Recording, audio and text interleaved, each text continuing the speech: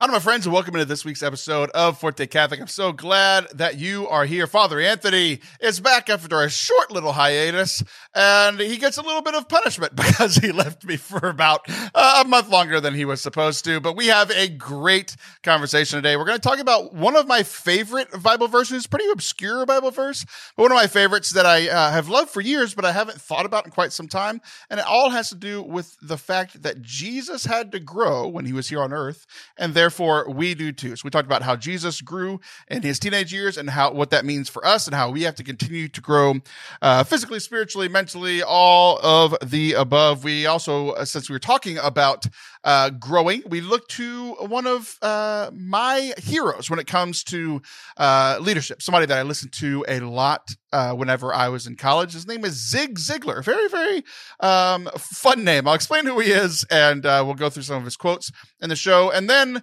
we get to the peak of the show, where Father Anthony, on his own merit, it was his own idea, decided that he wanted to do the Hot Ones Challenge. He recently did it for his youth group, and he wanted to do it here on the show because of how much he loves me and loves you. And he suffers through it, and it makes us all very, very happy.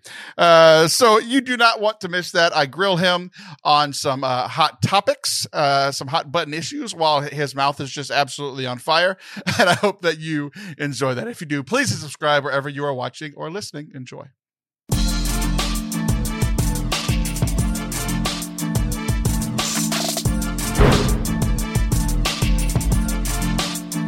Hello there! Welcome to Forte Catholic. I am Taylor Stroll, and that is Father Anthony Sciarappa. Hello, Priest Fred! Hello, Taylor. Long time no talk. I know, it has been. How you been? What you been doing? Oh, parish stuff. Was taking a little bit of a break from podcasting, clerically speaking, still on hiatus, just because Father Harrison and I have been super busy. But in an effort to get my life back to normal, I was like, all right, let's chat with Taylor on a podcast. Maybe that'll help. But yeah, RCIA is in full swing. The whole parish year is in full swing now. Things are happening. Things are busy. Things are good. I'm glad you're back. I'm also very glad to hear that your hiatus with clerically speaking isn't over, but you're here with me. That makes me quite giddy, to be honest. Well, this is easier. You just say ridiculous things, and I just kind of am here for it. Whereas when I prepare a little bit more, which is funny because both of us are coming into today's episode a little confused. We're a little out of our rhythm. I was very confused by the time that we were recording. And 100% my fault. I went back through our text messages and I'd find out that my thing was definitely my fault and your thing was definitely your fault. My thing was thinking that we were recording an hour from now. So I'm exhausted. I have a rule with all my co-hosts that I don't record until 10 o'clock my time or an hour after I have woken up, because I've mentioned many times before that my voice wakes up. I wake up way before my eyes do. And you texted me just a few minutes ago. You're like, "I'll be ready in 10 minutes." You were saying you were going to be late, and you were saying you were going to be 5 minutes late. To me, it was 55 minutes early. So I had to get ready very quickly. So I'm a little frazzled. If I had any hair, it would be very, very frizzy right now. We'll get through it somehow. I believe in you. We will. So we've got a great show planned for you today. We're going to have a nice little conversation about just something that's been on my mind and my heart recently. That's typically how we start off the show. And then in the second segment, we're going to look at a person who really was formative in my college years.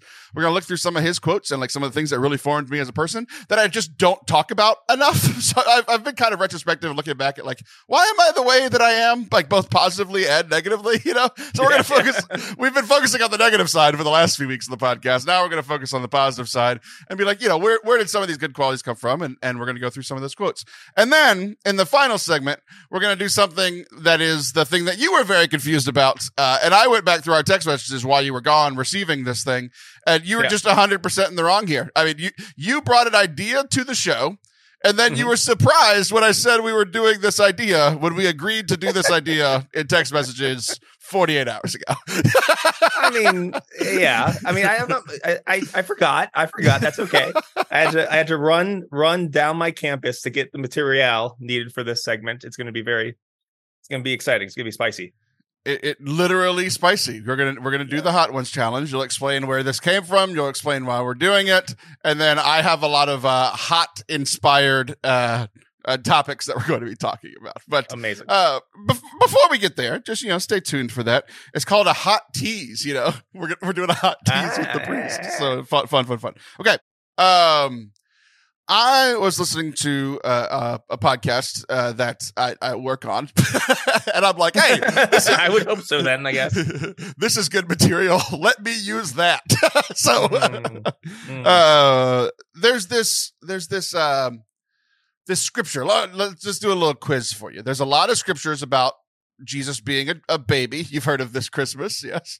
Yes. Okay, and then there's a lot of stories about Jesus from when he's like 30 to 33 years old. What's your favorite one from that time period? I'm a big fan of the resurrection. That was pretty cool. Yeah, that's kind of the cop-out answer. Let's do a weird one. What's your weirdest Jesus story from the 30 to 33 years? I like it when the Pharisees say, like, "Don't you pay the temple tax?" And then he tells Peter, "Go grab a fish." And inside the fish are like 2 coins. Like, there's a bunch of easier ways to get coins, Jesus. Right. Why did you have to do like this whole fish thing?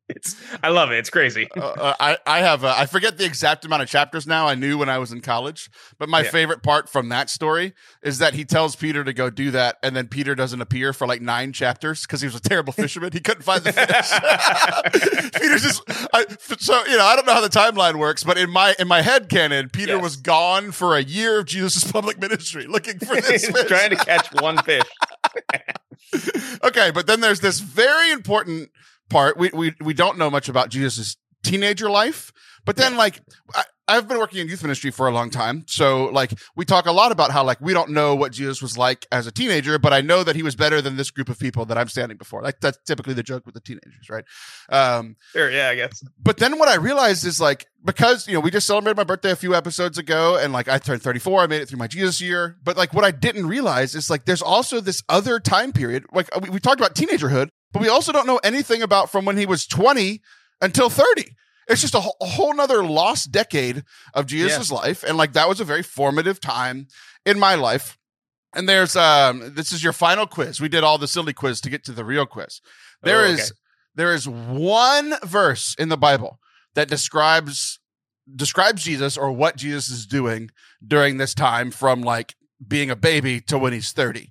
So during that span of time, he did 4 things, and it's in one verse. Do you have any idea what I'm talking about? Am I dropping enough? I do. I think it's right after the temple. Yes. The yeah, temple. You're right. He was obedient to his mom. He grew in wisdom and strength, and people were impressed by that. And favor with? In favor with God and man. And man, exactly.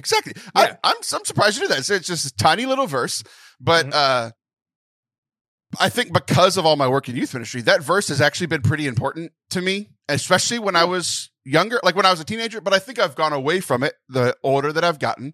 But then I was like, look, man, like I'm only a few years removed now from the lost years of Jesus. Like from the time that he was presented in the temple, or when he gets lost in the temple. So he's like a preteen teenager or whatever, and then we have the lost 10 to 20 years of where we don't know about him. So it piqued my interest when I heard this verse again the other day, because it says that Jesus grew in wisdom and stature. You said wisdom and strength. That's another translation I've heard. Wisdom and stature. So he grew mentally, wisdom. In stature, so like physically, obviously, he just got some biceps and his voice dropped a little bit, that sort of thing. And then he grew in favor with God and favor with man. And then he started his public ministry, and all that favor with man went away pretty quickly. But at least, at least during this time, he was growing. And the podcast I was listening to, so I was working on, they said this sentence that I didn't think was right. Like it hit me where I was like, I don't think that's correct.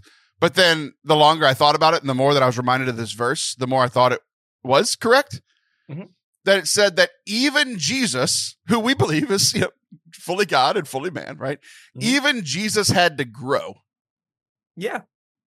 Which like, I think about that all the time. And I feel like bad about myself that like, I need to go. I need to grow. I need to grow in in wisdom, like, right. I need to grow in like how I make decisions, how I lead, all these kinds of things. I need to do the opposite of growing in stature. I need to lose some weight, but I need to take care of my health, right? And I need to grow in my relationship with God. And like, there's only one person that's messed up in that scenario, and it's me. Like I need to get better spiritually, and I need to grow in my favor with other people. And I think I feel bad about the fact that I have to grow pretty often. So hearing that even Jesus needed to grow in these few ways, like, it didn't completely take me off the hook, but I feel like I'm not the fish, like fully being dragged up to the water. I'm not fully off the hook, but it's not like embedded into the inside of my cheek and causing me pain anymore. What do you think? Like the whole, like, not being done becoming the person you are thing, like, that's not bad. A lot of times we have this, like, I should be this person right now. It's like, well, I mean, you are where you are, and that's the only way you get to where you should be, if that makes sense. And like for Jesus growing, he was not like a 33-year-old man stuck in a 14-year-old's body. He was fully human, and he chose to, lower himself to do that. And so he had to grow as a person. As his mind grows, he grows in relationship with God. And like, that's like, we get so focused on the end that we forget how important the journey is with God. Like, we talk all the time about walking with Jesus, but we're always annoyed we're not at the destination yet. And Jesus is like, hey, we're walking. This is where we're doing the right thing. It's okay to be growing in your faith life, be growing as a person. You should be. Oh, I thought there was more. Just your inflection I end my homilies. It's like my daily mass homilies, where it's like I got to the end of my point, but I didn't like enunciate it the right way. I just leave. It's like, it's daily mass. I'm done. Have you ever ended a homily on like an and? So the Lord wants you to do this, and then just walk off. I have ended a homily on just saying the end because I got so flustered. I've done that maybe twice. Oh man! I've ended a homily. I forget what the grammar is, but like ending it as like, and we need to trust Jesus, and we can trust. Like, I've ended it grammatically incorrect before as well, and be like, oh, that felt weird and awkward, but I already left the ambo. I can't fix that anymore. So I've definitely had my fair share. All everybody's gonna think about. Yeah. So I've definitely had my fair share of awkward homily endings, but in homilies, unlike in flying, in homilies, it's better to crash the plane than to never land. Hey, amen. To be honest, if we're talking about homilies, it didn't just crash at that moment. You've been crashing for a while, and we've just been waiting for the fiery furnace of this plane to come to a stop, not come to the ground. Like, it's been crashing for a while. Just stop the momentum. Just stop it, so that the firefighters can get to it. Yeah. So that's why I don't feel too bad. It's like, well, you know what? Not a great ending, but it's over. So yeah. So let's talk about these four things: growing in wisdom and stature and favor. Okay, cool. So I was, convicted, shot to the heart, but you're too late. You give love a bad name. I was convicted by this thing, and I was like, okay, what do I need to do to grow in these four areas? So let's just go in order. What does the everyday Catholic need to be doing to grow in their wisdom? I think, you don't have to be a magnificent theologian to be a good Catholic. But something as simple as... Actually, it's usually detrimental. Yeah, it usually is. Something as simple as like reading your Bible and praying with it, or reading some spiritual reading, something simple like that. Just taking the time to do that every day and thinking about it and praying about it. That's how you grow in not just knowledge, but wisdom. The wisdom part comes with the prayer. Like, you can learn a lot of the words of the Bible and still be wrong about them all, or still not get like the heart of it. That teaching comes from Jesus. So just simple prayer, and it doesn't have to be this big, heavy burden. Just doing a little bit every day, just praying with what you read and what you or hear on a podcast or hear in a sermon. Probably one of Father Mike's preaching, not mine, because you will actually learn something. And just praying with that sort of thing. He's never ended a homily with the end before. I'm sure he hasn't. But unlike Father Mike Schmitz, I don't need a step stool to reach the top of the ambo. So there's that. Oh man. So I had a perfect segue and then you kept talking, which is like I'm on edge now. Ever since you just ended and there was an awkward silence. You don't know when I'm gonna end. I don't know when you're gonna stop. So I'm usually pretty good. Like I've gotten better over the past few years of like I'm gonna listen to what you're saying and then respond and not be planning what I'm saying. But ever since it's like a defense mechanism. And right when you stopped, I'm like, okay, I have to be ready to say here. So I had like segues after every sentence that you were gonna say. And now I just have no idea where to go because I was so ready. And then you just kept talking. And I'm like, I have no segue for Father Mike standing on a step stool. I just don't have anything to say. This is I was wrong for the second time. One was what we planned. Two is what I said, we're going to get through this. We're going to do just fine. We're not. This is going to be a disaster for the rest of the show. One of the good things about I don't even know if it was conscious, but this whole idea of these quotes from this guy that was influential when I was in college has a lot to do with growing in wisdom, right? So we'll get to that in the second segment. Growing in stature, I made the joke that I need to go the opposite, but like, you know, so what does that mean in general? Because like, I think the most, you know, in scripture, there's like the literal interpretation, right? Like for Jesus, he literally grew in stature. Like he got taller because he was a teenager, right? Like he was taller at 30 than he was whenever he was 12, 13, 14 at the temple or whatever. But what do you think? You know, there's always the spiritual meaning too. Like what do we need to be doing to grow in our stature as Catholics? Well, I think some of that, like that physical nature stuff is actually kind of important. Like, praise God, we're not doomed to be teenagers for the rest of our lives. You know, there are things that happen with our brains and we're just with growing in experience that's important. So just kind of like living life, that's part of it.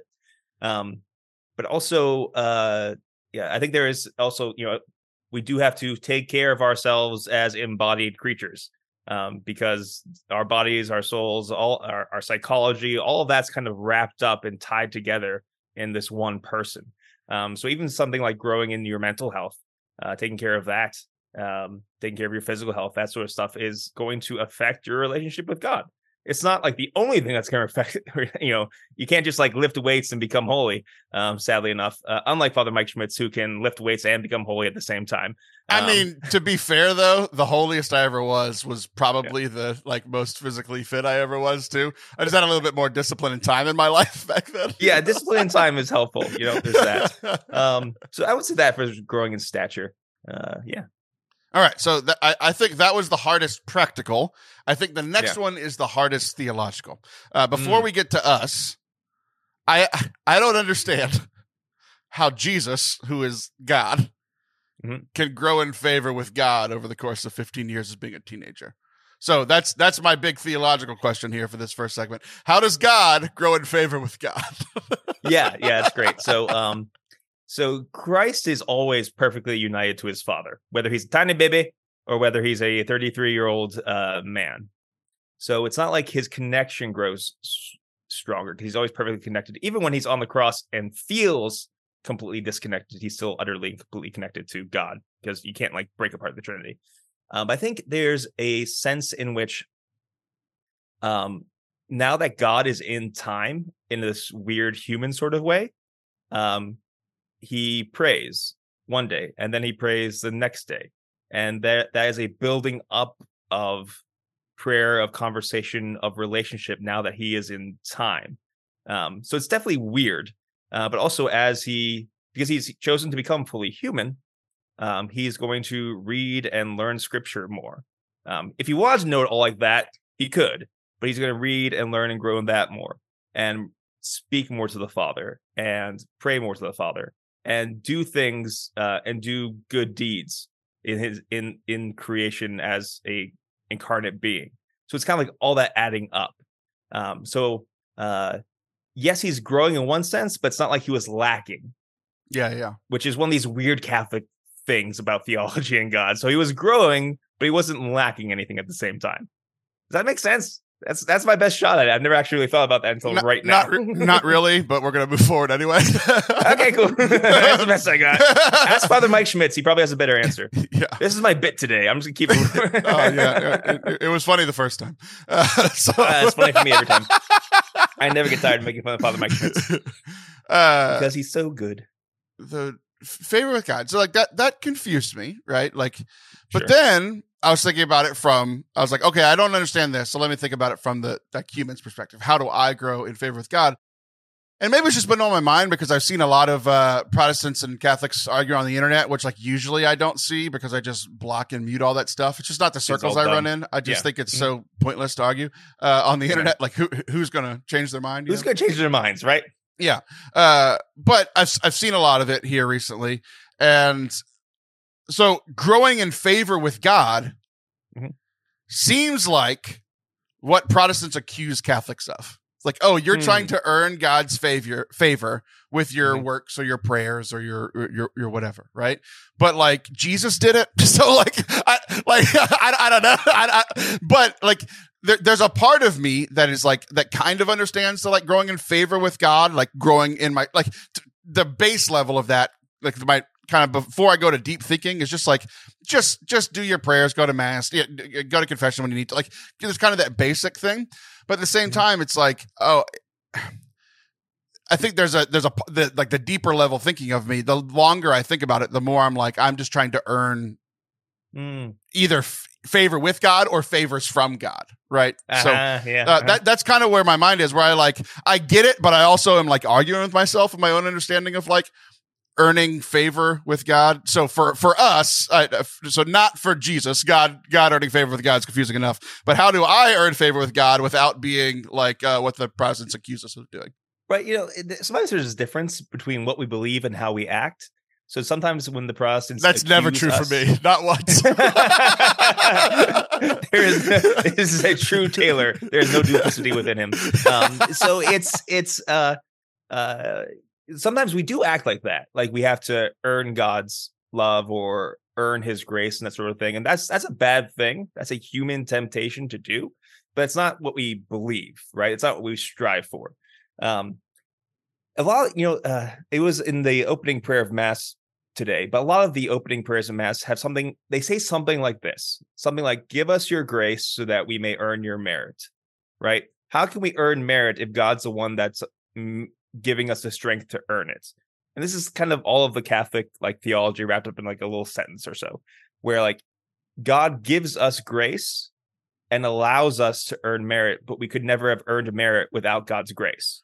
So it's like God giving us a coupon for a free ice cream, but we don't get the ice cream unless we bring the coupon back to him. That's pretty good, I think. Yeah, that's like God giving us grace. We respond to it and we get ice cream. And ice cream is eternal salvation. Isn't that nice? I cannot earn my own ice cream on my own, but if I bring my ice cream coupon, God will give me the ice cream. Let's go with that. I like that. How many coupons can I earn today? It's like, no. You didn't earn the coupon. You received the free gift of the coupon, and then you give it back to him. Okay. The next one, favor with man, which is funny because like a lot of the readings over the last few weeks have been about the Pharisees and Sadducees like taking turns trying to fight Jesus, which is funny because like the more I see this and they're like, well, the Sadducees failed, so then the Pharisees showed up, and it's like it kind of seems like they were trying to win. Like the Pharisees and Sadducees aren't fighting each other, but they're fighting for points winning against Jesus. But it's weird because after a while it's like, oh, let's see if we can be the ones that take down Jesus, but Jesus is undefeated. So at some point I'm just like, why don't you just fight each other, man? Like it's not working, right? Up against Jesus. Or even just the other week, the Pharisees and the Herodians, those were mortal enemies, and they're like, but maybe we can, if we tag team up, maybe we can take down Jesus. No, you can't. Sorry. Oh man, we're mixing metaphors now. I think the Herodians are aliens in Mass Effect. Are you sure that's a thing from the Bible? The Herodians? Oh, Herodians. I heard Herodians. I'm like, that's definitely from our video game, Anthony. You know what? We might have to go back to the tape because there's a good chance I said Rhodians, but I tried to say Herodians. And now I forget what the question was. Okay, so favorite, we're doing great. Your prophecy that we would do good today is really coming to fruition. I just want an ice cream code from God now. That's really all I want. How do we go in favor with men? Favor with man, and here's the thing. It's like Jesus did. I mean, it's the Bible says it, so it's true. He grew in favor with men through this whole time period. But then we see him rubbing people the wrong way, or making the Pharisees or Sadducees mad, or like calling people out on their stuff. So it's like there's this idea that, like, I don't know if it's necessarily true for Jesus, but it's the question of, like, because it seems to me like for myself to grow in favor with man, it's like I build up, we're going back to this bank metaphor, but I build up a bank of trust or a bank of relationship with people. That way, when I say something bad, the bank account is like you and I have been friends for a long enough time that if I say something that makes you angry, it might dink the friendship or trust level. But it's like, if I just say something that annoys you, you're not going to be like, friendship over, like, I'm not cashing out. I'm not making a run on the bank. Yeah. Right. It's like, hey, but like, Jesus, made a lot of people happy in the Gospels and made a lot of people not happy in the Gospels. So I was just thinking about, like, do you think there is something to, even for Jesus, something to this, like, building up favor with man enough where he could go in his public ministry and be like, you're a sinner, but I love you anyway.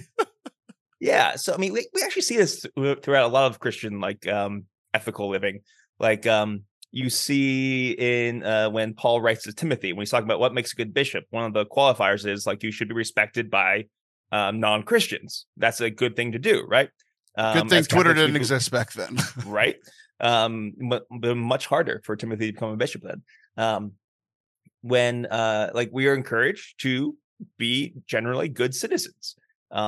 So that people don't have a real excuse or a natural human excuse to dismiss us. That being said, once you start bringing people the truth, some people will still dismiss you. But it makes their hypocrisy, it puts it out in the open, right? Also, we don't like growing in favor with men isn't like the most important thing. It's a good thing to do. And it's a good thing to do because if you're doing it, it's because you're doing good, right? But you don't you should be always willing to sacrifice your reputation if it means preaching the gospel. So Jesus has built up enough reputation that it does help his ministry, because he is a good, respected Jew, and that is helpful, right? He has made connections with a lot of people throughout his life. That's helpful. That's kind of like helps the first step. But whenever you bring, the absolute truth into conversations, that's when Jesus also says, I came not to bring peace, but the sword. I came to set the world on fire, right? So it's not the most important thing, but it shows you that he was just a good person in a very sort of human sense as well. And that is a good thing for us to cultivate, as long as it doesn't get in the way of the gospel or doesn't get in the way of speaking absolute truth. It's kind of like, speaking of Twitter, God doesn't want you to preach the truth or tell true things like a jerk, right? Being clever or being a jerk or insulting people while you're telling the truth, that's not helpful to the gospel. In fact, it does damage to the gospel, right? If people are going to hate you, it should be because ultimately they hate Christ, or they hate the loving message you give them, not because you're a jerk. Oh, you're done? That's another. Thanks for the assist there, buddy. So it's annoying because everything you said was good, but your inflection at the end is just confusing the crap out of me. But not because you're a jerk. Because I don't think I thought I did like a. I honestly thought your internet. I think you're in your own head now. I think you're in your own head, because I'm not talking that differently than what I normally do, or maybe we're just out of practice. It's been too long. Your favor with me is going down quickly. Oh my gosh! Yeah, crashing and burning. Here's the thing, because I was thinking about it for myself, and I think there is a lot of people, and I think I didn't realize how similar this was to Jesus, and I'm not anywhere close to Jesus, and I've made a lot of people angry where like they deserve to be angry, which is different than with Jesus, right? Yeah. So I'm not comparing myself to Jesus, but I didn't realize how like Jesus had people that he had built up these trust relationships with, the apostles and Mary, Martha, Lazarus, all these people, right? And then he also constantly had people angry with him. And I've been wrestling with this recently, because over the last few weeks, man, like I don't know what it is. I don't know if I don't feel like I'm in a more grumpy mood or a more angry mood, but I have just been getting into it with people, and I don't know why. And it's like, some of them seem very strange. Like I don't want to give all the details because it's, whatever. People listen around here, but there was a situation where a guy completely out of nowhere came up and started chastising me for something. The thing that he was chastising me for, he said, when this situation happens, I need you to communicate with me. And if it doesn't happen again, there are going to be consequences. I'm like, hey, remember that time that I communicated this with you? Yeah. And we're currently doing the thing now. I was being yelled at for two things, one of which I was currently doing, the other of which I definitely did. And I over communicated that I did this. And so now this person hates me because all I did was look, man, I'm not going to let you come up and just yell at me. I'm just not. Yeah, sure. I'm just not. And you're wrong. And there are so many situations, dude, that most of the time when I get into it with somebody, it's somewhere close to 50-50, right? Sure, maybe if I'm having a bad day, it's 60-70% my fault. Maybe if they're having a bad day, it's 30-40% my fault. Dude, this was 100% this dude's fault.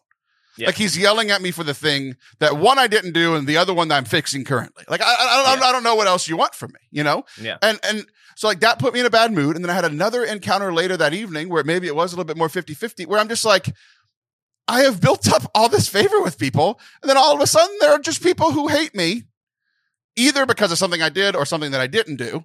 And now I started thinking about that. It's I'm not a priest, but I'm the Catholic person. People know that. People know that I post these videos and I work with your favorite short priest and I do all of this work. And they're like, well, he was a jerk to me. I'm like, I wasn't though. You think I was? But you were a jerk to me and I just didn't roll over. So there's this weird thing where I'm I don't want to be seen as this jerk or this person that's constantly getting into it with people. But it's I have more enemies than I think a good Catholic should. And I don't know what to do with that. And I have a lot locally, so this growing in favor with man, it's there are I'm pretty introspective and I feel bad about a lot of situations, but there's some times where I'm just you just don't like me and there's nothing I can do about it. Yeah. And that's true. So I think it goes to show that that's what, while it is good to try to grow in favor with people, you can see the danger. If that was your highest priority in life, that would be utterly destructive to you, right? Caring about your reputation too much or making your reputation a kind of idol, that's a vice, and you can fall out of favor with people like that. It's happened to me before as well. It's well, I thought we were cool. And then I made a mistake or something happened or it was miscommunication. All of a sudden you hate me forever. Sometimes it's my fault. Sometimes it's the other person who's working through their own stuff because we are people and we're really complicated. So, being detached from that and making sure that you are introspective and you bounce things off of other people and bring it to prayer. But yeah, that's something that's going to fail easily. And it failed with Jesus Christ and he was perfect and he did nothing wrong. Right. So we do stuff that's wrong. It's going to happen to us too, more so, in some ways. Yeah. That's the end of my sentence and thought. Thank you. That was so helpful and a great transition into our next segment. So I hope this was helpful for you. It was helpful for me just to kind of talk through it. This verse that meant a lot to me, especially when I worked in youth ministry and I hadn't thought about it as deeply in a while. And your answers were very good off the cuff. You started great, at least in all of them. The ending, the ending was rough. Crashed that plane. Yeah, exactly. It's more like the disappearance. That was the Malaysian plane. Where'd it go? I don't know where the plane is. What do I do now? It's somewhere in the ocean. What we do now is we take a break after ending on a Malaysian plane reference, and then we'll be right back. Maybe the Rhodians took the plane. The Rhodians abducted the plane of my thought. If you have not yet checked out our YouTube channel, you are missing out. YouTube.com/Forte Catholic, or just search for Forte Catholic on YouTube. Not only do you get full-length episodes of this show where you can look and see our crazy reactions, but there's also so much more to the channel that doesn't appear on your podcast feed, including our A Catholic Perspective series, where we talk about some of our favorite movies, books, TV series in the light of Catholicism. We also have our Foundations teaching series, which is like an introduction or reintroduction to the top 10 topics that every Catholic needs to know about. It's a program that we have been running here for our parish that's been really, really incredible. We've seen a lot of success. We've seen a lot of growth through it. And there's also music. A lot of people that meet me through podcasting don't know that I am a professionally trained singer. So I lead worship. I've covered some songs. You can find our music on there, and as well as some speaking stuff. So I'm usually a little bit more serious whenever I'm giving a talk at a parish or like a youth conference or something than I am here. And you can find some live recorded talks on the channel as well. All of that is at youtube.com/Forte Catholic. Go check it out. Thanks. Welcome back to Forte Catholic. I am Taylor Stroll. That is Father Anthony, Malaysian parade reference. Sciarappa. So, Am I gonna be canceled for that? I'm so like detached from most of social media now that like I don't know what I can say or can't say anymore. This is dangerous. I mean, I don't know. We'll find out. It's fine, probably. Yeah, we'll find out. Has it been enough time? I don't know. I don't know. I think to cancel somebody, you have to be able to find them, and you're pretty hard to find these days. That's true. No, I mean, you could Google me. I shouldn't help people find me. If you want my address, it's right here. Okay. Do you hear my church bells in the background? I don't now, but I will on the recording. Okay, cool. The listeners definitely do.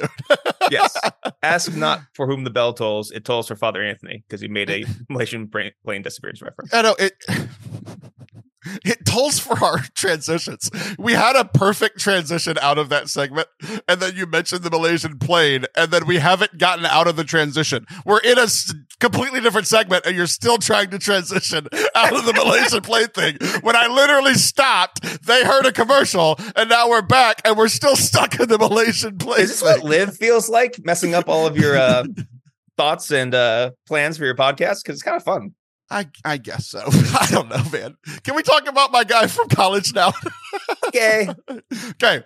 Speaking of growing in wisdom, this was so the big reveal. I wanted to see your reaction to this because I hope that you have heard of this man, but my hunch is that you haven't, and you're going to think he's not real. Have you ever heard of Zig Ziglar? No, I've heard of Dolph Ziggler, a professional wrestler from the WWE. He recently got released from the company. Never really had a good run. I think he was a Intercontinental Champion for a while, but ended up becoming a jobber for most of his time. Really good technically, just never had anything with his character. So I know Dolph Ziggler pretty well, but Zig Ziglar sounds fake. Zig Ziglar's fake. Not the wrestler that no one's ever heard of. Dolph? Dolph. His name is Dolph. There'll be like 3 people who thought that was really funny. So you're welcome, 3 people. The same way that they think Liv throwing me off is funny. It's really not. Okay, Zig Ziglar. I'm so mad. You are. We talked earlier. We made an agreement that we can't end the friendship after much of a bank, but you keep making all these withdrawals over and over again. I feel like Sam Bankman-Fried. You're making withdrawals too quickly, and I don't have the money to back it up. Oh, tell me about Ziggy. He sounds like an interesting guy. So Zig's great. So he ended up becoming a professional salesman, but he worked in ministry for a long time. He was a like non-denominational Protestant or mainline Protestant youth minister and then minister for a long time. So he ended up becoming like a sales leader, like a leader on like the topic of leadership. And then he talked a lot about marriage. Those were kind of his main 3 things was like selling, sales, leadership, and money. And so he was influential for me because he came from like a Christian background. So like, even if he's talking about another subject, it's kind of how like when you go and talk in a public school, like you can't say like, Philippians 4:13 says this, but you can say like, you can tell the principles or the truths without necessarily referencing word. And that's essentially what he's doing. He gives marriage advice, leadership advice, and then like sales advice, which like I'm not selling a product, but like a lot of the sales stuff ended up applying to like sharing the gospel. Like you want to win people over. You want to win people over to like favor with man. We talked about that in the last segment, right? So a lot of it applied. And so I took these notes on my phone, and this was, like people that listen to the show know that like the entire show prep goes through my phone. Like I just take notes on what's going on in my week. Sometimes I earmark certain things for you, which like I have some hot takes we're going to get to in our hot segment later today. Nice. But this was one of the first things that I was pretty consistently taking notes from. Like I have notes going back to like 2010, 2011 from Zig Ziglar. And so these are the ones that stuck out to me. And this is a very long list. This is not the only time that I'll do this on the show. I probably won't do it with you again because I don't want to hear about Dolph ever again. But this will be a recurring thing on the show. So this one applies to me, but does not apply to you. But maybe there's some strange applications. Zig said, "Who's your worst critic? You are, unless you're married." What a zinger from Ziggler. Zinger from Ziggler. He wondered why people die in alphabetical order in obituaries, which is like, this might be where like my strange observations came from. Like this would be something that I would look at. Like you look at a newspaper. Sorry, go ahead. No, go ahead. Yeah. What are you confused about? I'm confused about, like, I thought you were going to bring up like profound things this guy said and not like jokes. I don't know. Do you want me to comment on the jokes? What do you want me to do with this? We're getting to some serious ones. I'm just going in order so that I don't lose my train of thought. Okay, fair. Sorry. This one's interesting, and I want you to try to apply this to ministry, because one of the things that we didn't talk about in the last segment, because you flustered me too much, but that I wanted to talk about was the growing with favor with man. There is something about winning people over first before you share the gospel or share hard truths with them or whatever. We started talking about it, which is finish that part of this conversation. But he says to match what you sell with what the customer wants. So one of the big sales tactics is not making it all about my product and my product is great and look at this product and our product is incredible. It's like, hey, like you live a busy life. Like, I have a Keurig, and I think it'll help. It'll make coffee making easier for you. You can walk away from it. It's like super instantaneous. So like I know that you have a problem of being a busy priest. So I'm selling you something that makes you less busy priest or matches your busy priest lifestyle, instead of just like the Keurig can do 8, 10, or 6 ounces. It's like nobody cares.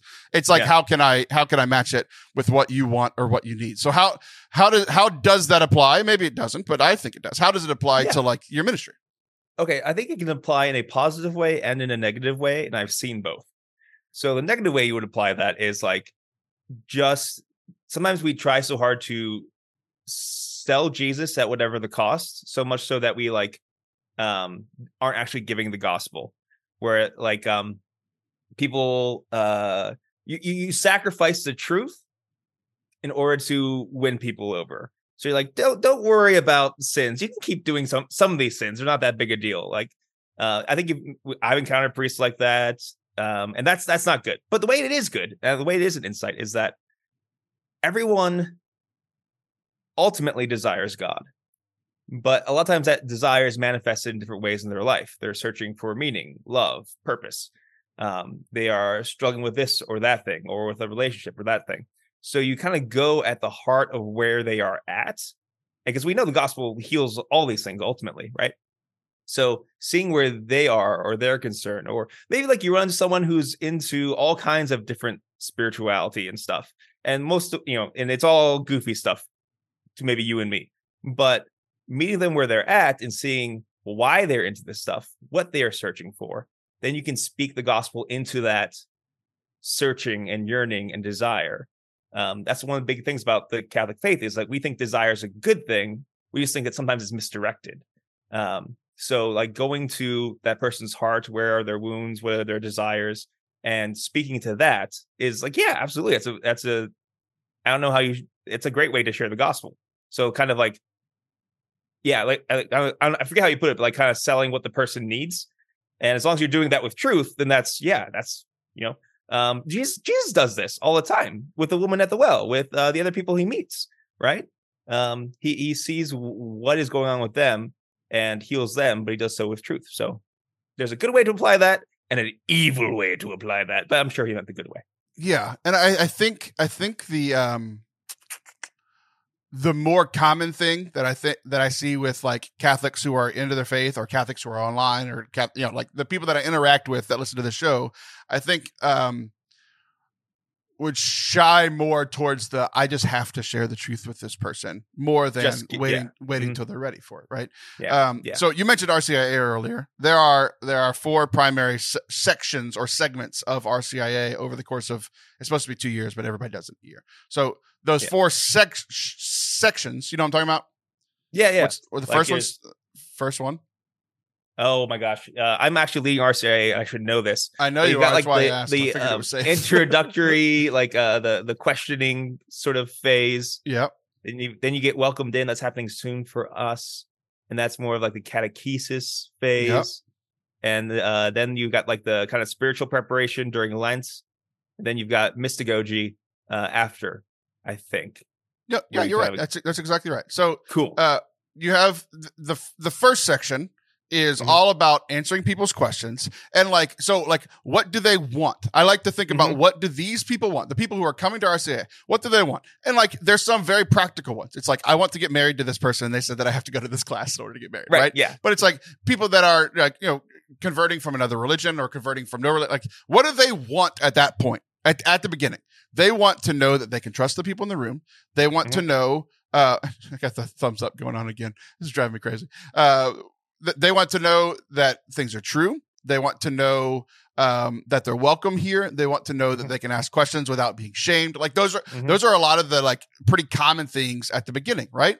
And then they get those questions answers, like, is God real? How how do y'all, we know that the Catholic Church has bad press. If I'm going to join this church, how do y'all deal with the bad press of the church? Like, that's kind of what they want in general at the beginning, right? But then once they get through that stage, it's like, okay, I'm in. Like, I feel this. I got the things that I needed. I got this trust and this. We've built up this bank of trust again with these people that I'm at RCIA with, and then I'm going to learn the truths of the faith, and that's typically the longest part of RCIA. It's like that's the teaching stuff. That's let's go through the top 10, top 25 things that the Catholic Church teaches. Here's what you need to know, and then we get to the spiritual part. A lot of people don't know that Lent comes from the RCIA. Like, the RCIA has this time of getting questions answered, and then this period of teaching, and then the period of prayer and spiritually coming clean. Like, all the things that we connect with Lent comes from RCIA for these people coming into the church.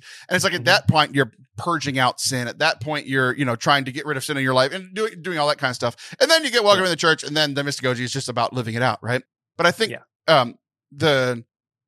one of my favorite things that I ever learned in the year of grad school that I took was that every ministry that the Catholic Church does is based on the RCIA. Like, the RCIA is the groundwork for every other ministry that we're doing. So every other ministry that we're doing should look pretty similar. Like, let's build up trust with people. That's what do they want at this point? What do they want at the teaching point? At that point, they are ready to hear the teaching thing. But what I think is so interesting is that the third part, so after a lot of time has passed and a lot of trust has been built, that's when you're like, hey, you have this sin in your life that we kind of need to work on. Yeah. Or, hey, you really need to start praying every day. Like, there's time built in. And every person's journey is different. And maybe some people start, purging out sin earlier. Great. Maybe they start a daily prayer life before. Great. But the structure is there. And I think so often we as Catholics, especially online, but even in conversations with people, we're we have to get to the teaching part, which is part 2. And we have to get to they are doing this sin, and we have to get that And I'm like, dude, we got to do part 1. What do the people want? What do the people need at that point? So that's where it really applies for me. I think we're jumping the gun a little bit too often. Absolutely. And when it becomes you need to know this truth, I need to tell you this, it's actually more about you than it is the other person. And 100%. Right. And when you don't teach the truth with love, you do violence to the truth, because ultimately the truth is not just our set of ideas. I'm stealing this from Father Harrison. The truth is a person. The person is Jesus Christ. That's right? not Father Harrison. That is Pope Benedict the 16th. Father Harrison stole it from him. Same thing to me. Same thing to me. He is the embodiment of the spirit of Benedict the 16th. Yeah, exactly. That's the whole point, is that if you're not going to love that person, you can't tell them the truth, because you'll do violence to that truth. And realize sometimes I went through this phase, and sometimes I'm still tempted to do it now. Look at all the things I know, putting yourself over the person instead of with the person. Yeah. The end. All right. Thank you. That's very good. I picked up on that one. I didn't need the end there, but I appreciate it because I needed it earlier. Last one that we'll do. I have tons of these, but this is the last one we'll do. Zig said, I read the Bible and the newspaper every day just to see what both sides are up to. That's great. Yeah. I'll just say that it's good to be informed in general about what's going on, but sometimes you need to put down the newspaper, and the newspaper for us is Twitter, and put that down sometimes, I think. Yeah, it's, like you have your spiritual life, and that's with God, and then you have the world, which is the opposite. So yeah, I've just seen so many people, be so much more interested and into and having their lives formed by whichever news channel they tend to watch more than hey, go to church, that sort of thing. So, and just the idea, people that know me know this. I just hate negative news, and I hate how much hate sells, it does. When it's just I don't know, man, gospel seems pretty nice to me, there was some suffering in it, but ultimately it wins when the news every day is we're all gonna die, it's coming to an end, so yes. I don't know, a little bit different message, a little bit different a little bit different feelings walking away from either of those things. I agree. All right. Well, we're going to take a break. And then, speaking of suffering, I'm going to make you suffer. And I want to remind you that this was 100% your idea. So don't go anywhere. Whenever we come back, Father Anthony's doing Hot Ones. So before we get into this Hot Ones challenge, there's one thing that I forgot whenever we recorded this live that we really needed to do, because this is not the first time that we've done Hot Ones here on the Forte Catholic channel. The first time we did it was right after COVID, when everybody was like, hey, let's do stuff on the internet, and we did the one chip challenge, which is the other Hot Ones challenge, with a couple of friends. And Father Anthony didn't participate that day because he was busy, but he did write a prayer for all those that were going through the one chip challenge. So I would like for you and I to pray together this prayer that Father Anthony wrote for somebody doing a hot chip challenge, and we are now going to pray for him before he does Hot Ones. O Lord, who did separate the light from the dark and put the burning lamps of the sun and stars in the sky, not for our destruction, but for our benefit. O Lord, who did reveal himself to Moses through the burning bush, which while on fire was not consumed. O Lord, who John foretold would bring about a baptism not of water, but of fire. Send down the fire of your Holy Spirit upon these your servants, that the burning of their tongues may not be for their destruction, but may purify them by penance to preach thy word, which is fire and love itself. May their perspiration remind them of their baptismal dignity, that you have placed a wellspring of love within their souls. May their sniffles and tears remind them that in your love you wept at the death of your friend Lazarus. May their regret at accepting this challenge that he brought upon himself remind them of the final judgment and strengthen their resolve to run the race so as to win, to see your face in your glory rather than to burn with regret for all eternity. In the name of the Father, the Son, and the Holy Spirit. Amen. Please enjoy the Hot Ones Challenge with our one and only Father Anthony Sciarappa. Welcome back to Forte Catholic. I am Taylor Schroll, and that is Father Anthony Hot One Sciarappa. I just have to start with how I came to know that we were doing this today. Yeah. So I get a text from you the other day, hey, I'm ready to start podcasting again. I'm like, great, happy to hear it. And did that end quickly. That optimism. But you said, have you seen Hot Ones on YouTube? I said, yeah. You said, I bought the hot sauce set and did it with my youth group. That could be a segment. And I said, I saw that. It looked terrible to go through. And you said, it was. And so I said, you made this horrible decision, and yet you're still willing to do it again. No greater love hath no man than this, than to lay down, your spicy tongue for your friends. Your taste buds, yeah. Yeah. I don't know why, but I've actually been excited to try it again, even though it was mostly a good experience, but the last 4 sauces were just terrible. I can't explain this about myself. Maybe it's why I'm so drawn to Catholicism, just the self-inflicted pain. Maybe that's a part of me. But some of the sauces are really quite yummy. And I've been getting more and more into having hot sauce with stuff. So here we go. The saints of history had self-flagellation. You have hot sauce. Yes, I have Scoville units. That is my flail. Uh, yeah. So anyway, I was going to read the rest of it, but I think you're cutting me off, so I don't. But essentially, you said, "Hey, we should do this on the show," and I said, "Great idea." And then we got on the call, and you're like, "I didn't know we were doing this. I didn't agree to this." I thought you were just going to talk about the experience, but once you read back the text messages, I see. Yes, I was. Yeah. But this is what we're doing. So you already said that you don't know why you do this, but like, I could understand the priest doing hot ones for his youth group. I can understand that. But sure. You admitted that it's a terrible thing, and then you offered it literally to do it here on the show. And I don't understand why. I would never do this. I want you to know that. I would never do this even for my own show. And you are doing it for this show, and I appreciate it. What's wrong with you? Just say thank you, Taylor. That's all you gotta do. This is gonna be great content. We're going to begin. So while you are doing that, and we're going to do this very quickly, which I think this is going to be intense. It's long and drawn out, but also I have a very important staff meeting after this, so this is a terrible idea on multiple levels. Yeah, you're an idiot. I don't know if I've ever said that to you on a recorded call, but yeah. So you're starting now. So it goes in order from least hot to hot. So from the beginning, like what is the comparison of this first hot chip, this hot salsa on this hot chip? How much hotter is the first one than like the table salsa they give you at regular Mexican restaurants? This is just a little bit hotter. This is like definitely hotter than Tabasco, but it's fine. It's not bad. Yes, this is all what we wanted to hear a priest chew. It's gotta be quite yummy. Catholic podcast. This one is. Yeah, classic chili maple edition. It's kind of sweet. It's good. I should eat that all day long. Good. It's so in my mind, it tastes like syrup, which is not hot at all. Another Father Harrison reference. Good old syrup. Hey. I know you're suffering, but I am going to still need you to talk into your microphone. Sorry, I'm chew into your microphone. This is not a good setup to try hot sauces. I've got all my computers and wires. I'm bending down to grab sauces. If only you knew that we were going to be doing this. Right? Too bad I'm an idiot. All right. So you have had one. And this first part of the conversation, since you are eating something spicy, I want you to, we're going to go through a few. We're going to do chip answer. So you have done one chip. I need the first answer. I just need you to name, a time where fire is mentioned in the Bible. The burning bush. Okay. Burning bush. Go ahead and eat your chip. Mm-hmm. This is number sauce. 2.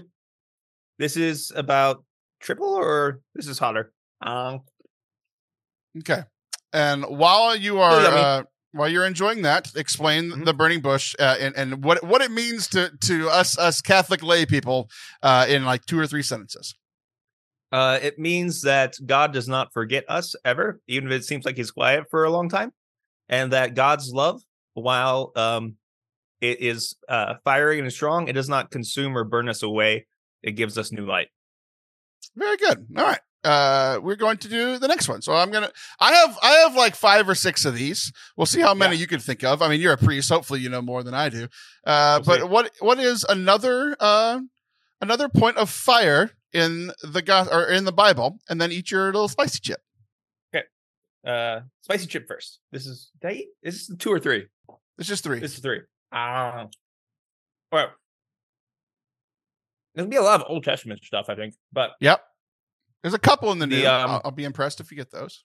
Moses, God led the people of Egypt during the day. It was a cloud. He was leading them through the desert. At night, it was fire. And what does that mean? What does that mean for us? Because I haven't seen a pillar of fire leading me anywhere. I have headlights. It's just God does lead us and guide us, even through terrible places like the desert. You just gotta look for him. Oh, I'm starting to forget that this is gonna be miserable eventually. Yep.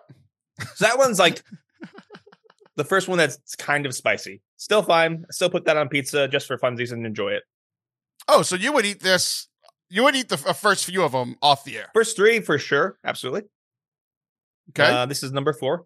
Number 4, and then I'm going to need one more. I've got 1, 2, 3, 4, 5. I've got like 6 or 7. Let's see how many you can get. Next, fire reference in the Bible as you eat another spicy chip. This one tastes very peppery. Definitely hotter. Still would put that on pizza. It's my favorite hot sauce consumer. Another Bible reference. James and John wanted to call down fire on a town that rejected Jesus. And Jesus was like, no, you can't do that. You crazy people. They are called the sons of thunder, not the sons of lightning, which, thunder can scare you, but not turn a town on fire. So they needed some help. Like God's mission. Oh, do you want me to say what it's about? Yeah, go ahead. Yeah, God's mission is one of mercy.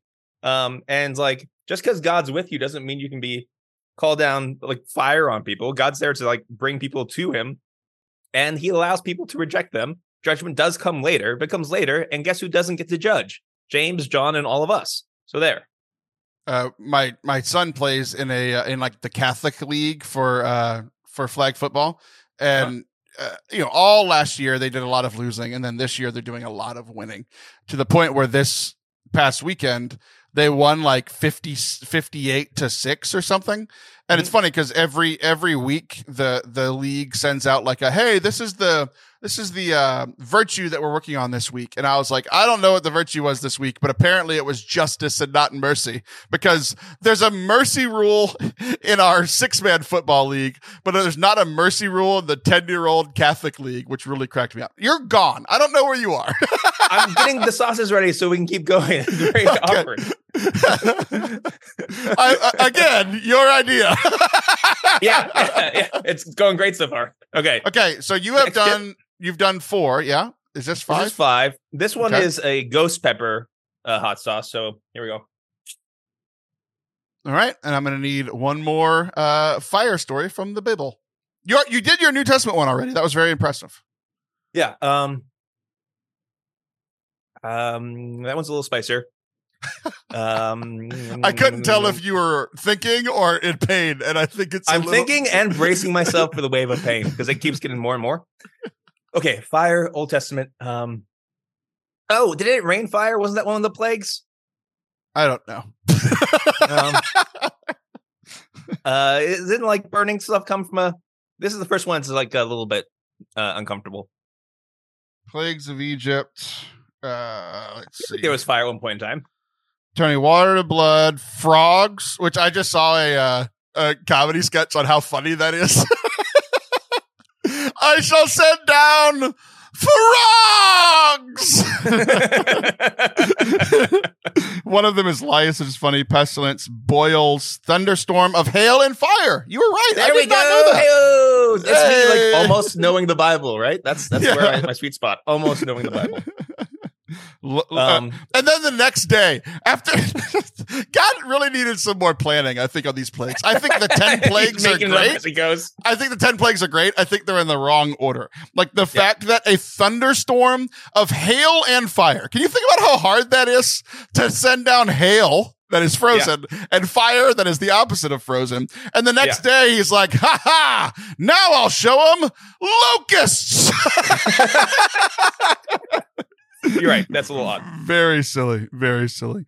All right. So the next one is called what? What is this next hot sauce that you're doing? This is the one that I first started to fear. This is a mushroom mayhem. It's actually like a mushroom-based hot sauce, but this one is the first one that is like super not fun for me, at least. Mushrooms famously very spicy. Well, I don't know. Hot sauces don't have a lot of calories. So you're growing in stature. Good for you. Yeah. This is one of the ones that slow start. Okay. Yeah. Yeah. Next, you look like you're in pain. I'm going to need you to give me another fire story from the Bible. Fire story from the Bible.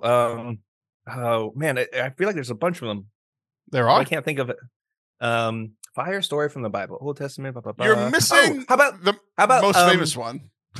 The one that's coming to my mind is that when Adam and Eve are banished from the garden, there is a angel with a fiery sword saying, "You can't come back in here because look at my cool fiery sword." Yeah, which is the origin of Star Wars. He had the angel had a lightsaber, which is incredible. Yeah, it's pretty cool. Yeah, this is the one that's like I don't know if I would have that one for fun. If you were, I'm remembering. like 90% of our listeners listen on the podcast and only 10% listen or watch on YouTube. This might be the one that converts people. If you're listening to this, it's a very different experience than watching this. So youtube.com/ForteCatholic. All of the segments are like labeled, like you can click to them really quickly. If you're listening to this and want to watch this instead, go click on that third segment and watch this guy suffer. Starting to get a little sweaty.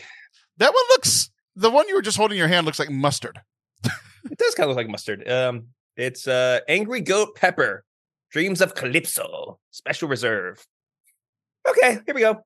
Did you see that video that was going around the internet last week about that Komodo dragon eating a goat? No. He just grabbed it. That one you feel right away. It's right away.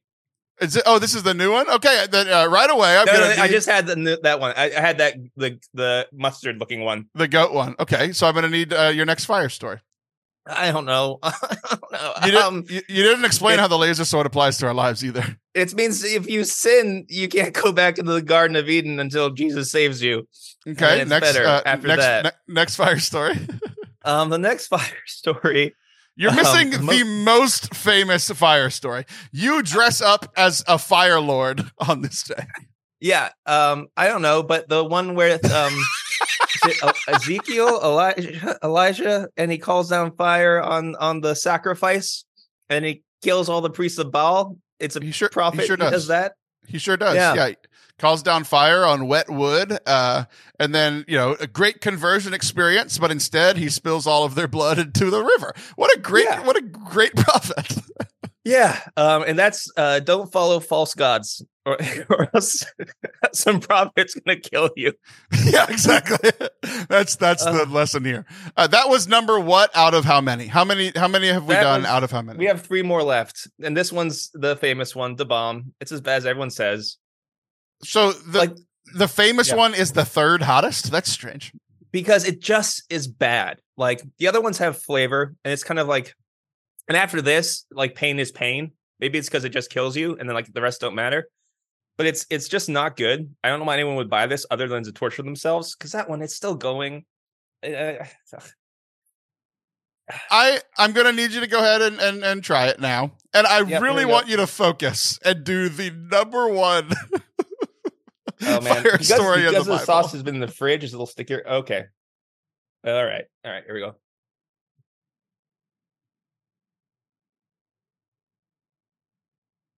It's right away too. It doesn't get better. The most famous fire story. It's Old Testament, right? No, New Testament. And I need you to finish on this because we're going to move into something else for these last two. So, okay. Number one fire feast, New Testament. You dressed up as you idiot. That's so bad. All right. So I just want to remind you at this point that God came and died for your sins and then sent the Holy Spirit to lead and guide you to make good choices. And it's clearly not working. Yeah, that one's so bad. And it keeps getting worse. This one has such a delightful name, Taco Vibes Only. But it's hotter. Aw, that's sweet. Wait, that's the second to last one? Yeah. Okay, but before you do that, you need to explain to us the Pentecost. Well, Holy Spirit comes down. It's good for us. It's the birthday of the church too. I'm only crying a little bit, and it's so beautiful. Oh, the Holy Spirit is with us forever. It'll never leave the church, despite how bad we treat the church. The Holy Spirit will never leave it. It's just pain. You have what I can only describe as a vat of water. You just pulled that up onto the screen for the first time. I hadn't seen it before. That is a vat, a barrel of water. Okay. The last thing that we were going to do is, now that you are completely unawares, and I didn't prep you for this part of the conversation, and I just want to remind you once again, this was your idea. But this is the part that I didn't. Late on these because I have to function for the rest of the day. We're gonna do some hot takes while we're doing hot ones. That you just tried the second hottest one. The second hottest one. Oh, okay. I need you to respond to this hot take. I have hot takes on these hot takes. These were hot takes on the internet. This is from a priest, and you can tell me if you want me to name him or not, but it's from a priest. He said, Catholicism in the U.S. is very go along to get along. Mass is followed by coffee hour, wherein you might find people speaking of families, 401ks, and vacations. We need more eccentrics, more hermits, more fools for Christ. Shake off the ho-hum. And he's like making fun of this parish culture that sounds like the parish culture I want to be a part of. Like, yes, this, like the things that he listed aren't spirituality, but we just did the spiritual thing. He's literally saying after Mass, after the sacraments, there are families that are talking about life together and living life together in a Catholic context. That sounds incredible. And he says that it's ho-hum. And I could not agree, or I could not disagree with this person anymore. A diocesan priest? Is this a diocesan priest in good standing? Or do you not know? I don't know. I think this person is normally normal. That just said it was grumpy. Listen, if someone doesn't think that there are crazy people and mystics in every parish, they have not been in parishes for very long, because you get those with every parish. Also, like, so much of the faith is supposed to be ordinary. It's supposed to be your whole life. Like, this searching for eccentric stuff and, oh, wow. Like explosions of mystical experience that like burn like fire in your brain. Like, that happens every once in a while, and that's fine. But like, holiness is worked out through like ordinary stuff and ordinary community. Wow, it's so bad. Jesus takes ordinary bread and wine and turns that into his very self. God loves using the ordinary to make holy. So like, yeah, I mean, love so often is ho-hum. It's the ordinary thing of taking care of your husband or wife, or just saying, I love you before you leave. That's not the most exciting thing in the world, but relationships can't be built without that. Okay, last one. No, wait. I have obtained new information. I did some researching. I am more angry, and you're going to be happier at hearing this new information. Yeah, I'm incredibly angry at the information that I just clicked. Okay, what is it? This person, I'm going to name him now because I'm mad at him. Father Damien Karras on Twitter. Is he your best friend? I've never interacted with this person ever until this, so no, I don't know him at all. The first thing that it says in his bio is not a priest, married. But his picture is him wearing a collar as a priest. So now I'm even more angry. I didn't even know this. He is misrepresenting the priesthood and saying things about priesthood from a priest. I've been mad at this quote unquote priest for months, and you should feel great. He's not a diocesan priest. He's not out of touch. He's not a priest at all. What is going on? This is why lay people shouldn't have opinions. All right. Speaking of opinions, did you wait? Yeah. Have you tried the last one yet? Did I miss it? No, this is the last dab. Here we go. Okay. We're going to do the last dab.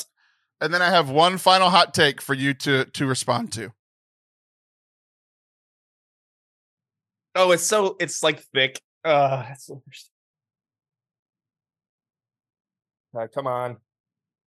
There we go. We're not going to go crazy with this one.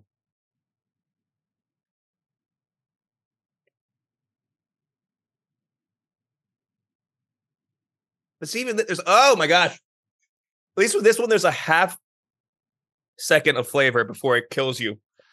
All right. While you're dealing with that, I'm going to read this quote to you from another priest on the internet. Quote, I don't want to believe this is true, therefore it is not true. That's the end of the quote, is the attitude that I have suffered the most from in the church. When you have absolute power, you can simply live in your own world without consequences. Explain that. What are your thoughts on that tweet to us? That sounds like someone who has deep insight into a lot of problems in the church. Probably a very good and holy priest. Probably doesn't have like a public account, but probably more like a private account just for friends and stuff, is my guess. But yeah, I mean, I would say that's holy moly, so hot. Okay, well, give me a second. When you live in an isolated world, as many people in hierarchy or in seminaries do, when you have people around you who tell you what you want to know,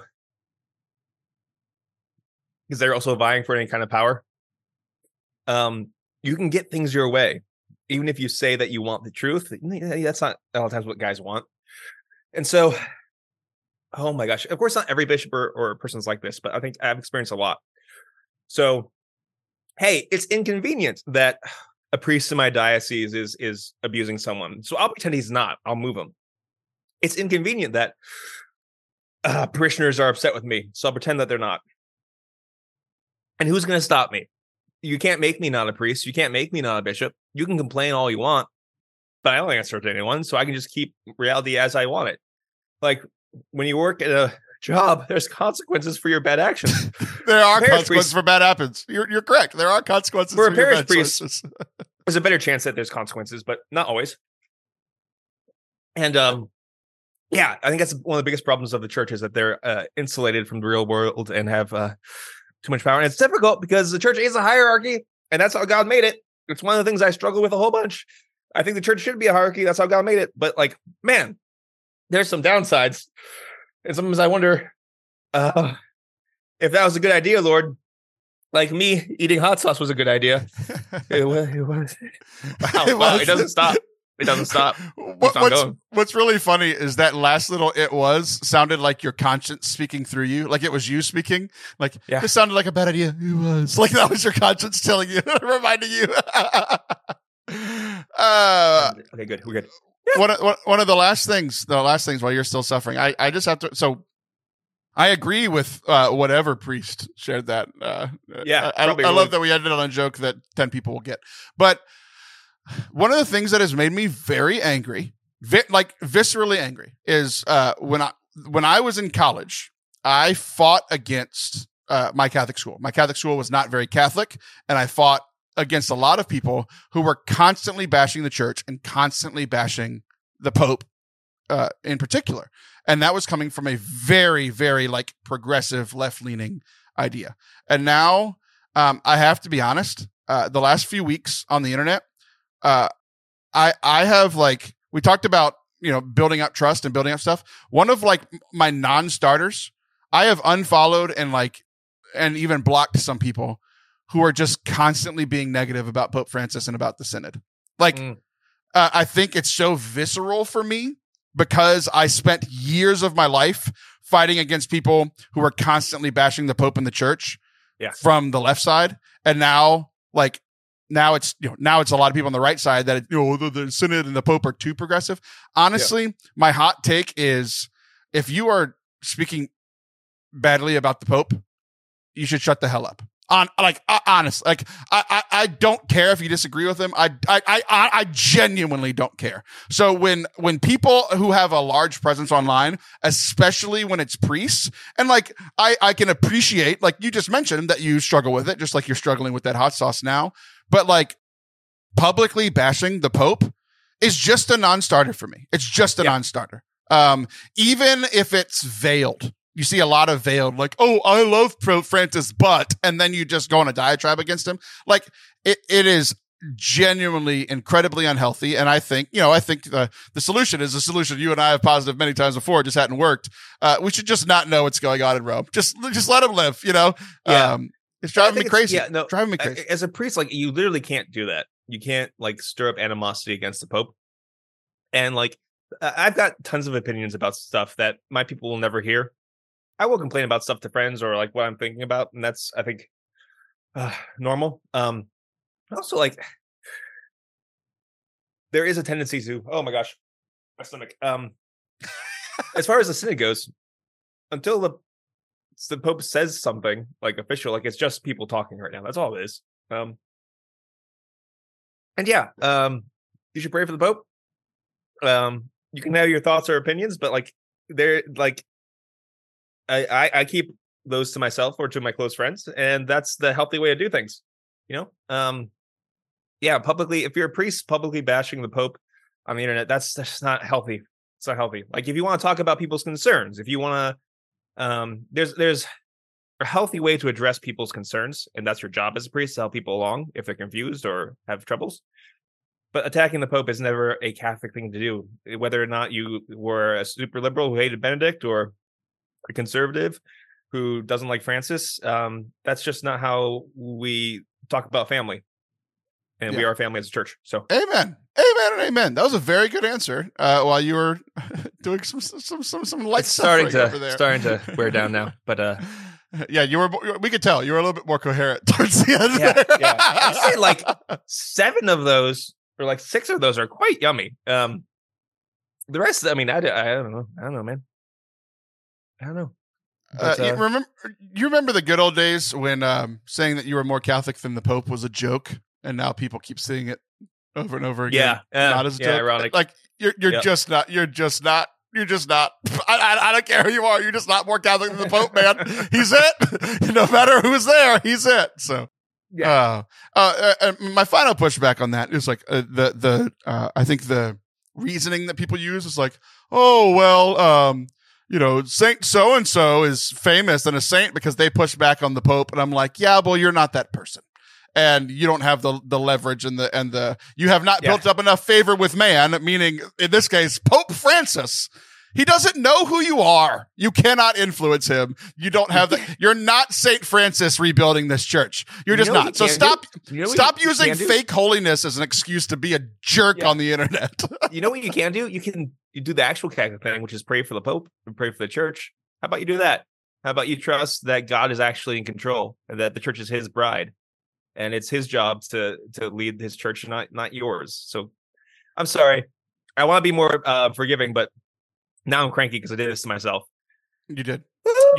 All right. So now that you have completed this, thoughts on this? We mentioned earlier that no greater love has this than to lay down your taste buds for your friend on a podcast. You're back on the podcast, specifically this one, and not clerically speaking. You are back.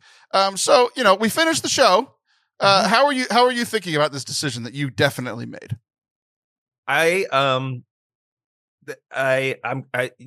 Taylor, I can't explain this. I can't excuse this. There's no rational reason, but I know this won't be the last time I do this. I just know it won't be. It'll be my choice again and my idea.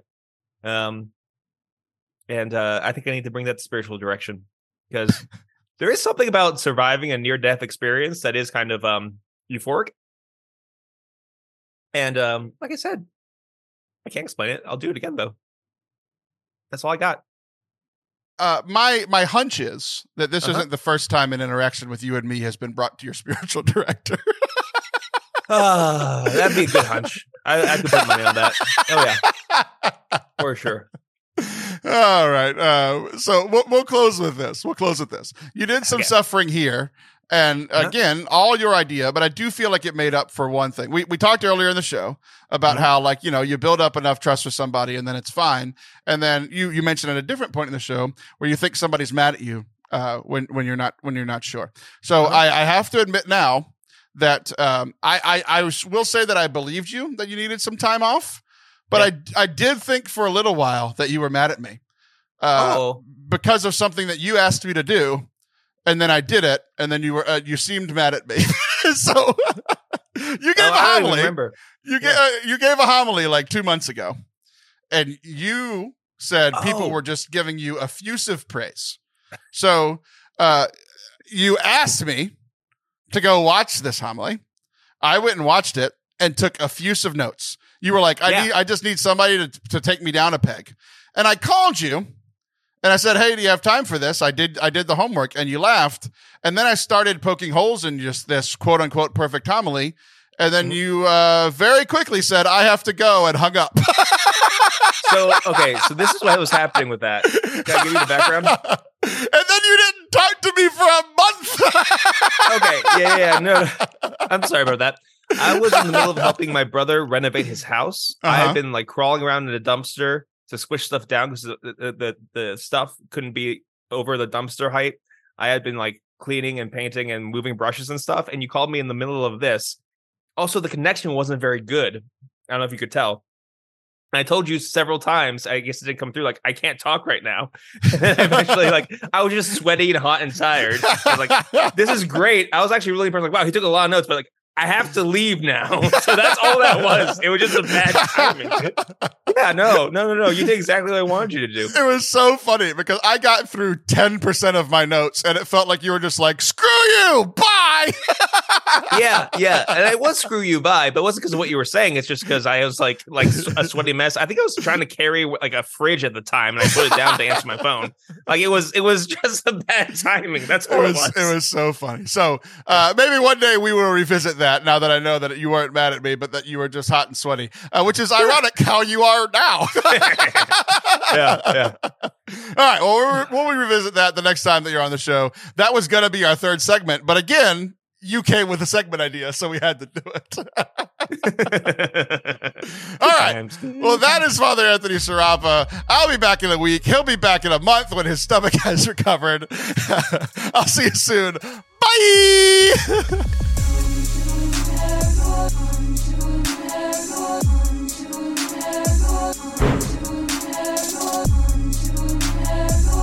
Thank you guys for watching and listening today. I hope that you enjoyed today's show. I want you all to know that Father Anthony recovered. I texted him a couple hours after the show, and his tum-tum was fine, and his mouth was fine. Everything's fine. He's such a good sport, and he did that for us out of love, and I'm so glad that he did it. If you enjoyed today's show, please hit subscribe wherever you are watching or listening. Share it with a friend. Share it on your social medias.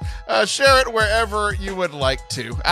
We really appreciate it. What a very, very silly show. We hope that you enjoyed the silly show and you can share the silly show with your friends. Seashells by the seashore. Love you guys.